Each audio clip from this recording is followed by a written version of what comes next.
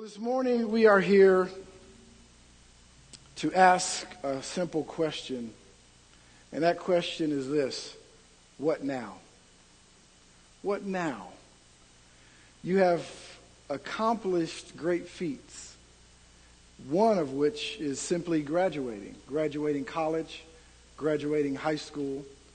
You have studied, you have passed your tests, you have met the requirements that were set before you, and you have had someone speak over you that you have met those requirements, and you were granted a piece of paper that says you have met those requirements and that you are a graduate.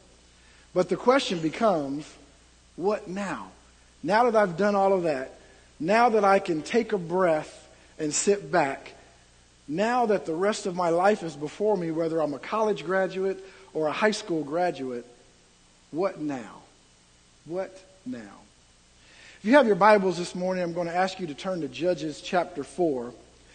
And as we get started, we're going to read all of Judges chapter 4, the whole chapter. So I'm going to ask you for your patience as we read through this. And graduates, I want you to pay special attention to an extraordinary woman, one that we don't know much about other than a couple of chapters in Judges. Amen? Judges chapter 4 simply says this, beginning at verse 1. When Ehud was dead, the children of Israel again did evil in the sight of the Lord. So the Lord sold them into the hand of Jabin, king of Canaan, who reigned in Hazor. The commander of his army was Sisera, who dwelt in Harosheth Hagoyim. And the children of Israel cried out to the Lord, for Jabin had 900 chariots of iron. And for 20 years he harshly oppressed the children of Israel. Now Deborah, a prophetess, the wife of Lapideth, was judging Israel at the time. And she would sit under the palm tree of Deborah between Ramah and Bethel in the mountains of Ephraim. And the children of Israel came up to her for judgment. Then she sent and called for Barak, the son of Abinoam, from Kadesh in Naphtali, and said to him, Has not the Lord God of Israel commanded, saying, Go and deploy troops at Mount Tabor. Take with you 10,000 men of the sons of Naphtali and the sons of Zebulun. And against you I will deploy Sisera, the commander of Jabin's army, with his chariots and his multitude at the river Kishon, and I will deliver him into your hand. And Barak said to her, If you will go with me, then I will go. But if you will not go with me, I will not go. So she said, I will surely go with you. Nevertheless, there will be no glory for you in your journey you are taking, for the Lord will sell Sisera into the hand of a woman. Then Deborah arose and went with Barak to Kadesh, and Barak called Zebulun and Naphtali to Kadesh. He went up with 10,000 men under his command, and Deborah went up with him. Now Heber, the Kenite of the children of Hobab, the father-in-law of Moses, had separated himself from the Kenites and pitched his tent near the terebinth tree at Zaanaim, which is beside Kadesh. And they reported to Sisera and that Barak, the son of Abinoam, had gone up to Mount Tabor. Verse 13. So Sisera gathered together all his chariots, 900 chariots of iron, and all the people who were with him from Harosheth Hagoyim to the river Kishon. Then Deborah said to Barak, Up, for this is the day which the Lord has delivered Sisera into your hand. Has not the Lord gone out before you? So Barak went down from Mount Tabor with 10,000 men following him. And the Lord routed Sisera and all his chariots and all his army with the edge of the sword before Barak. And Sisera alighted from his chariot and fled away on foot. But Barak pursued the chariots and the army as far as Harosheth Hagoyim, and all the army of Sisera fell by the edge of the sword. Not a man was left. However, Sisera fell by the edge of the sword. Sisera fled away on foot to the tent of Jael, the wife of Heber, the Kenite, for there was peace between Jabin, king of Hazor, and the house of Heber, the Kenite. And Jael went out to meet Sisera and said to him, "Turn aside, my lord. Turn aside to me. Do not fear." And when he had turned aside with her into the tent, she covered him with a blanket. Then he said to her, "Please give me a little water to drink, for I am thirsty." So she opened a jug of milk, gave him a drink, and covered him. And he said to her, verse 20, "Stand at the door of the tent, and if any man comes and inquires of you and says, 'Is there any man here?' you shall say, 'No.'" Then Jael, Heber's wife, took a tent peg and took a hammer in her hand and went softly to him and drove the peg into his temple. And it went down into the ground, for he was fast asleep and weary, so he died. And then Barak pursued Sisera. Jael came out to meet him and said to him, "Come, I will show you the man whom you seek." And when he went into her tent, there lay Sisera dead with the peg in his temple. So on that day God subdued Jabin, king of Canaan, in the presence of the children of Israel. And the hand of the children of Israel grew stronger and stronger against Jabin, king of Canaan, until they had destroyed Jabin, king of Canaan. May the Lord add a blessing to the reading of his word. Amen. Now that's a long story about a woman named Deborah. My family and I, we went, most of us, to see a movie the other day. And it was a pretty good movie. Wonder Woman. I don't know if anyone's seen that yet. I was anticipating Wonder Woman coming out. You know, she's a good actress. The lady who plays Wonder Woman. And my daughter would say she just is a, beautiful woman. That's why you wanted to see it. But as Moses kind of gives me the eye. But she's a good actress. And we saw the movie, and there was a scene in the movie that stood out to me. Diana Prince, which is her real name. Actually, she's Diana the Princess, but they called her Diana Prince. She found herself in a room full of men. This was during the Second World War in England. And this was a room full of men that were strategizing on how they could win this war and what they needed to do and where they needed to put their troops and all of that. And she found herself in this room, and she was the only woman in the room. And the men in the room looked up and they saw her in the room. And they said, "What is a woman doing in here? What's this woman doing in this room? We're trying to strategize. We're military leaders. We're political leaders. We're the men. What's this woman doing in the room?" Not knowing that they were standing in the presence of perhaps the greatest warrior of their time. Greater than any warrior they had in any of their armies. Not knowing the power that was in the room. But Diana Prince didn't use her knowledge at that time. She didn't use her power. Perhaps being offended in that way or talked about or put down, maybe she wanted to grab her shield and bop a couple of them on side the head. Maybe she wanted to pull out the golden lasso and pull one onto the floor and say, "How you like me now?" What do you mean? What is a woman doing in here? But she didn't do that. For it was them that she was fighting for. No, she waited till the right time, and then she unleashed all that she had on her enemies until she was victorious. Yet in that room, on that day, she possessed all of the power and all of that knowledge. But you see, she wasn't there just to impress a bunch of old, crotchety men. Come on. Nor was she there to use her gifts without purpose. She had a greater vision in mind. There are defining moments in your life. And often they are not when you achieve great victory. Often these defining moments are when you make a choice. And the definition is not in the action of victory, but the definition of the defining moment was way back when you had a resolve in your choice. I face some medical difficulty, so I have some resolve in my choice where I'm going to eat better and maybe exercise. I am tired of living a life in debt and living paycheck to paycheck. So I make a resolve in my life that I'm going to do something about it. I'm going to stop digging the hole that I'm in.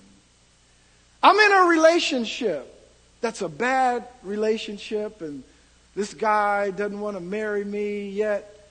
He wants other things. I don't know what they might be, but I'm tired of going through this. And so I make a choice, and I resolve in that choice to move forward in my life. Whatever your choice might be, the resolve of that choice is where the defining moment is in your life. Perhaps there are those today who face a choice in their life that you have to make. That very simple choice may be a defining moment in your life. These graduates on this stage face such a moment. You may be facing a moment in your life. Maybe there's a choice you have to make, and the definition absolutely won't be in the action, but it'll be in the choice. That's where it begins. Israel was oppressed by Jabin and his armies for 20 years. As far as Israel was concerned, Jabin was undefeatable. He was undefeatable. He possessed a powerful army anchored by 900 chariots of iron. The helpless armies of Israel were no match for this enemy. They were conquered. Come on. They were a defeated people. They were a people without hope. The situation was critical. But it was their own fault, because after the prophet Ehud, the judge Ehud, died, the Bible says that Israel went back to their evil ways. Come on, somebody. But you will notice that they did not cry out in repentance. They cried out with a cry of deliverance from their problems. Israel never seemed to realize that walking with the Lord and honoring His word and His ways brought His blessings, while rebellion and wickedness always brought His judgment. See, you can be armed with all of the knowledge and degrees in the world, but failing to press into the presence of God for His wisdom on how to use that knowledge you've attained always brings His protest instead of His presence. And so along comes Deborah, this woman. What is a woman doing here? You can imagine the time, a time where men seem to rule in a way of military leaders and political leaders and all of those types of decisions. There were men that judged Israel. There were men that called the shots. And here comes Deborah. What is this woman doing here? You'll find that despite what you've gained in knowledge, people will always question you along the way. Well, you graduated from a high school in Bloomington. That's not that prestigious. You went to Anderson University. What knowledge could you have gained there? You went to the University of Indianapolis. How good is that? IU's okay, but, look at your age. I mean, you're now going back to school. What can you do? What can you do? Can you imagine? The Bible doesn't tell us, but can you imagine the questions that Deborah might have gotten? Look, maybe God did put you in this position, but you need to just sit under this tree and don't make too much noise until God gives us a real judge. Maybe that's what they said to her. But you know what? Eventually, as she sat under that tree, people came to Deborah to get judged. All of the nation of Israel had to come before her if they wanted to get judged. And not only that, Deborah was not only a judge, which is prestigious in itself, but Deborah was a prophetess. If they wanted a word from the Lord, you had to go to Deborah. Come on. And so the power was in her hands. But Deborah acknowledged God. You'll notice that when you move from one level to another, as you do when you graduate, there are some things that the Lord will put upon you that people will question and they will come against. First thing we notice about Deborah, number one, is her position. The Bible is very clear that Deborah was both a prophetess and a judge. Her name means bee, and she was a very busy bee. Matthew Henry says that her very name suggests the work of a bee, industrious, sharp. She had great perception and discernment, great usefulness, sweetness to her friends, and sharpness to her enemies. The word prophetess suggests that she received direct revelation from the Lord. You're at a place now where you have a position that you can go right in to the Lord. I'm not saying that you don't need counsel any longer.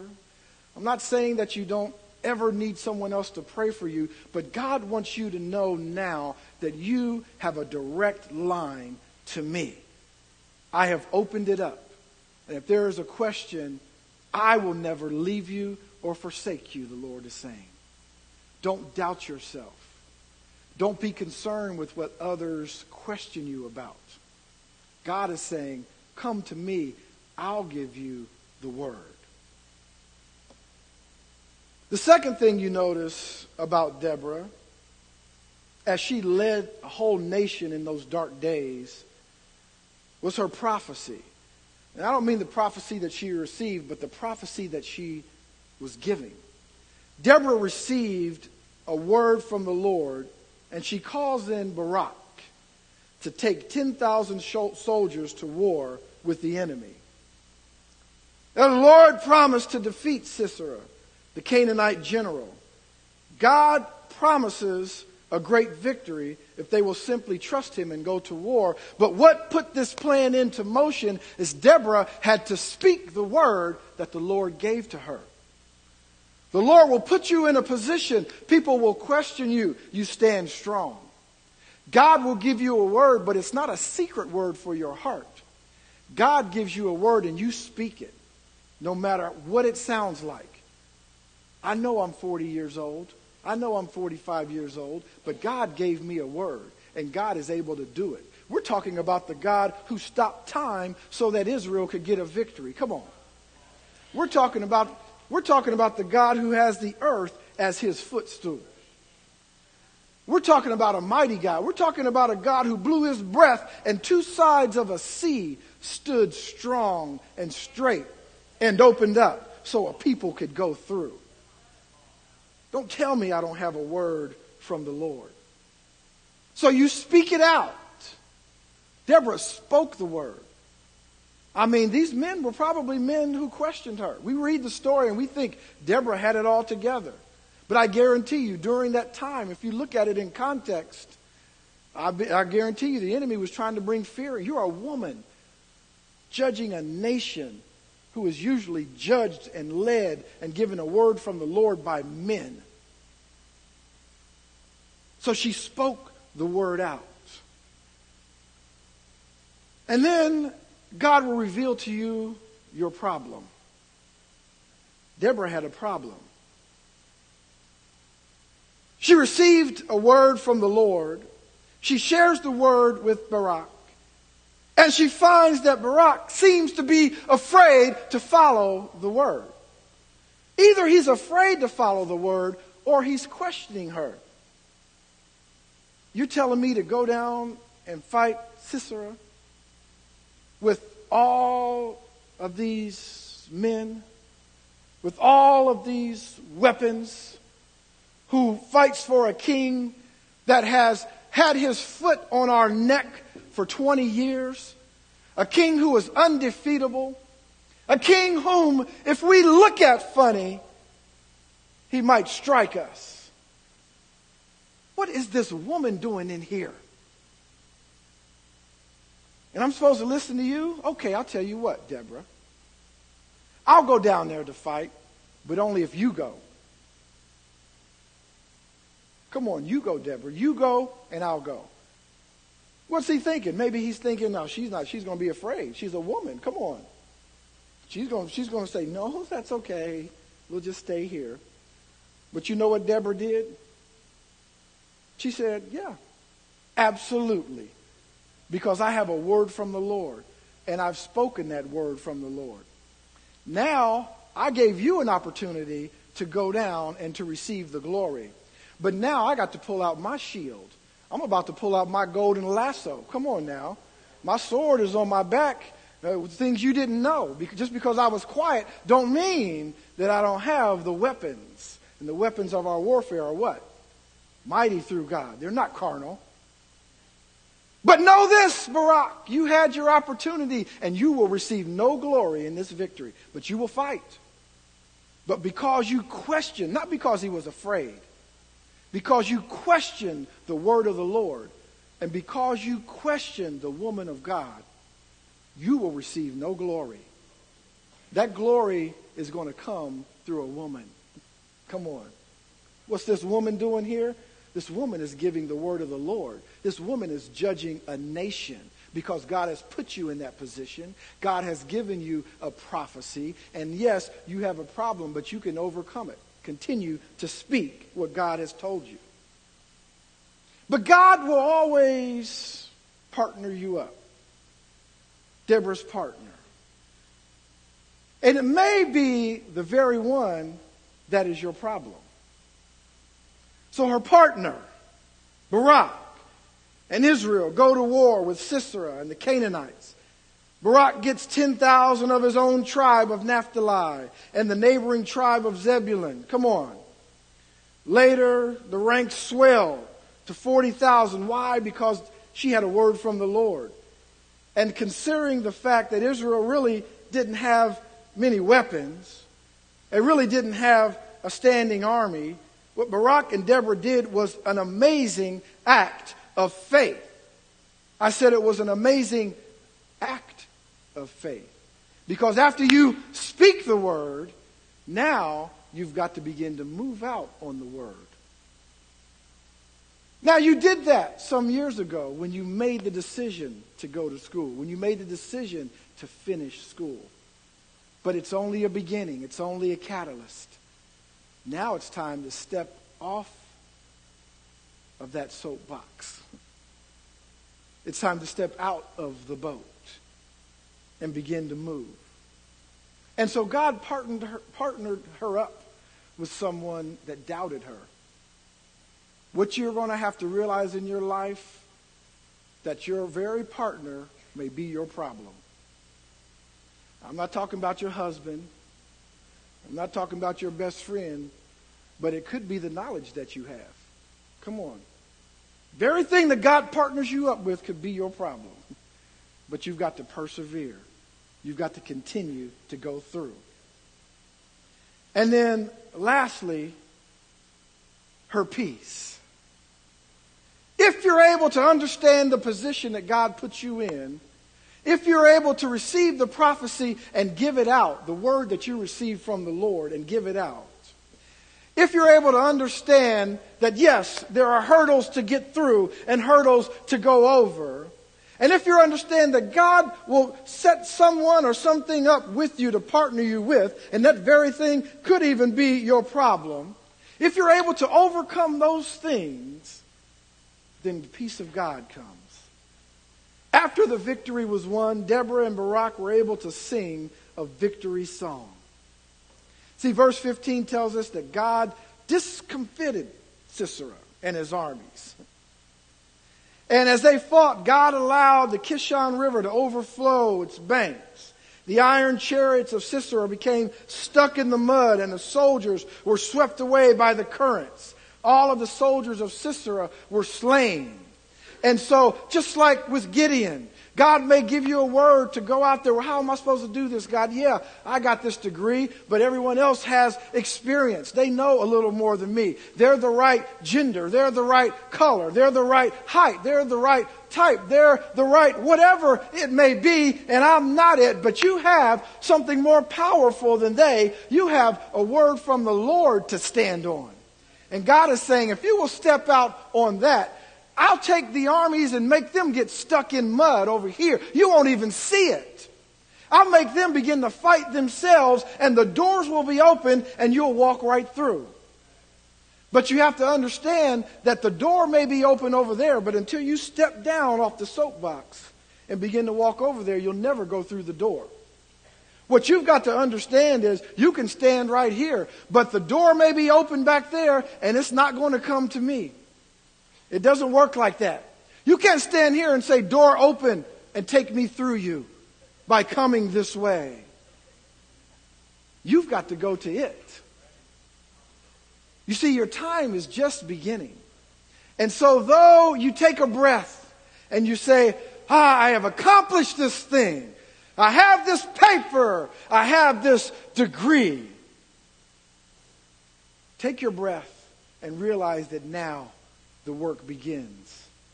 Because true education begins once you graduate. C.S. Lewis said this.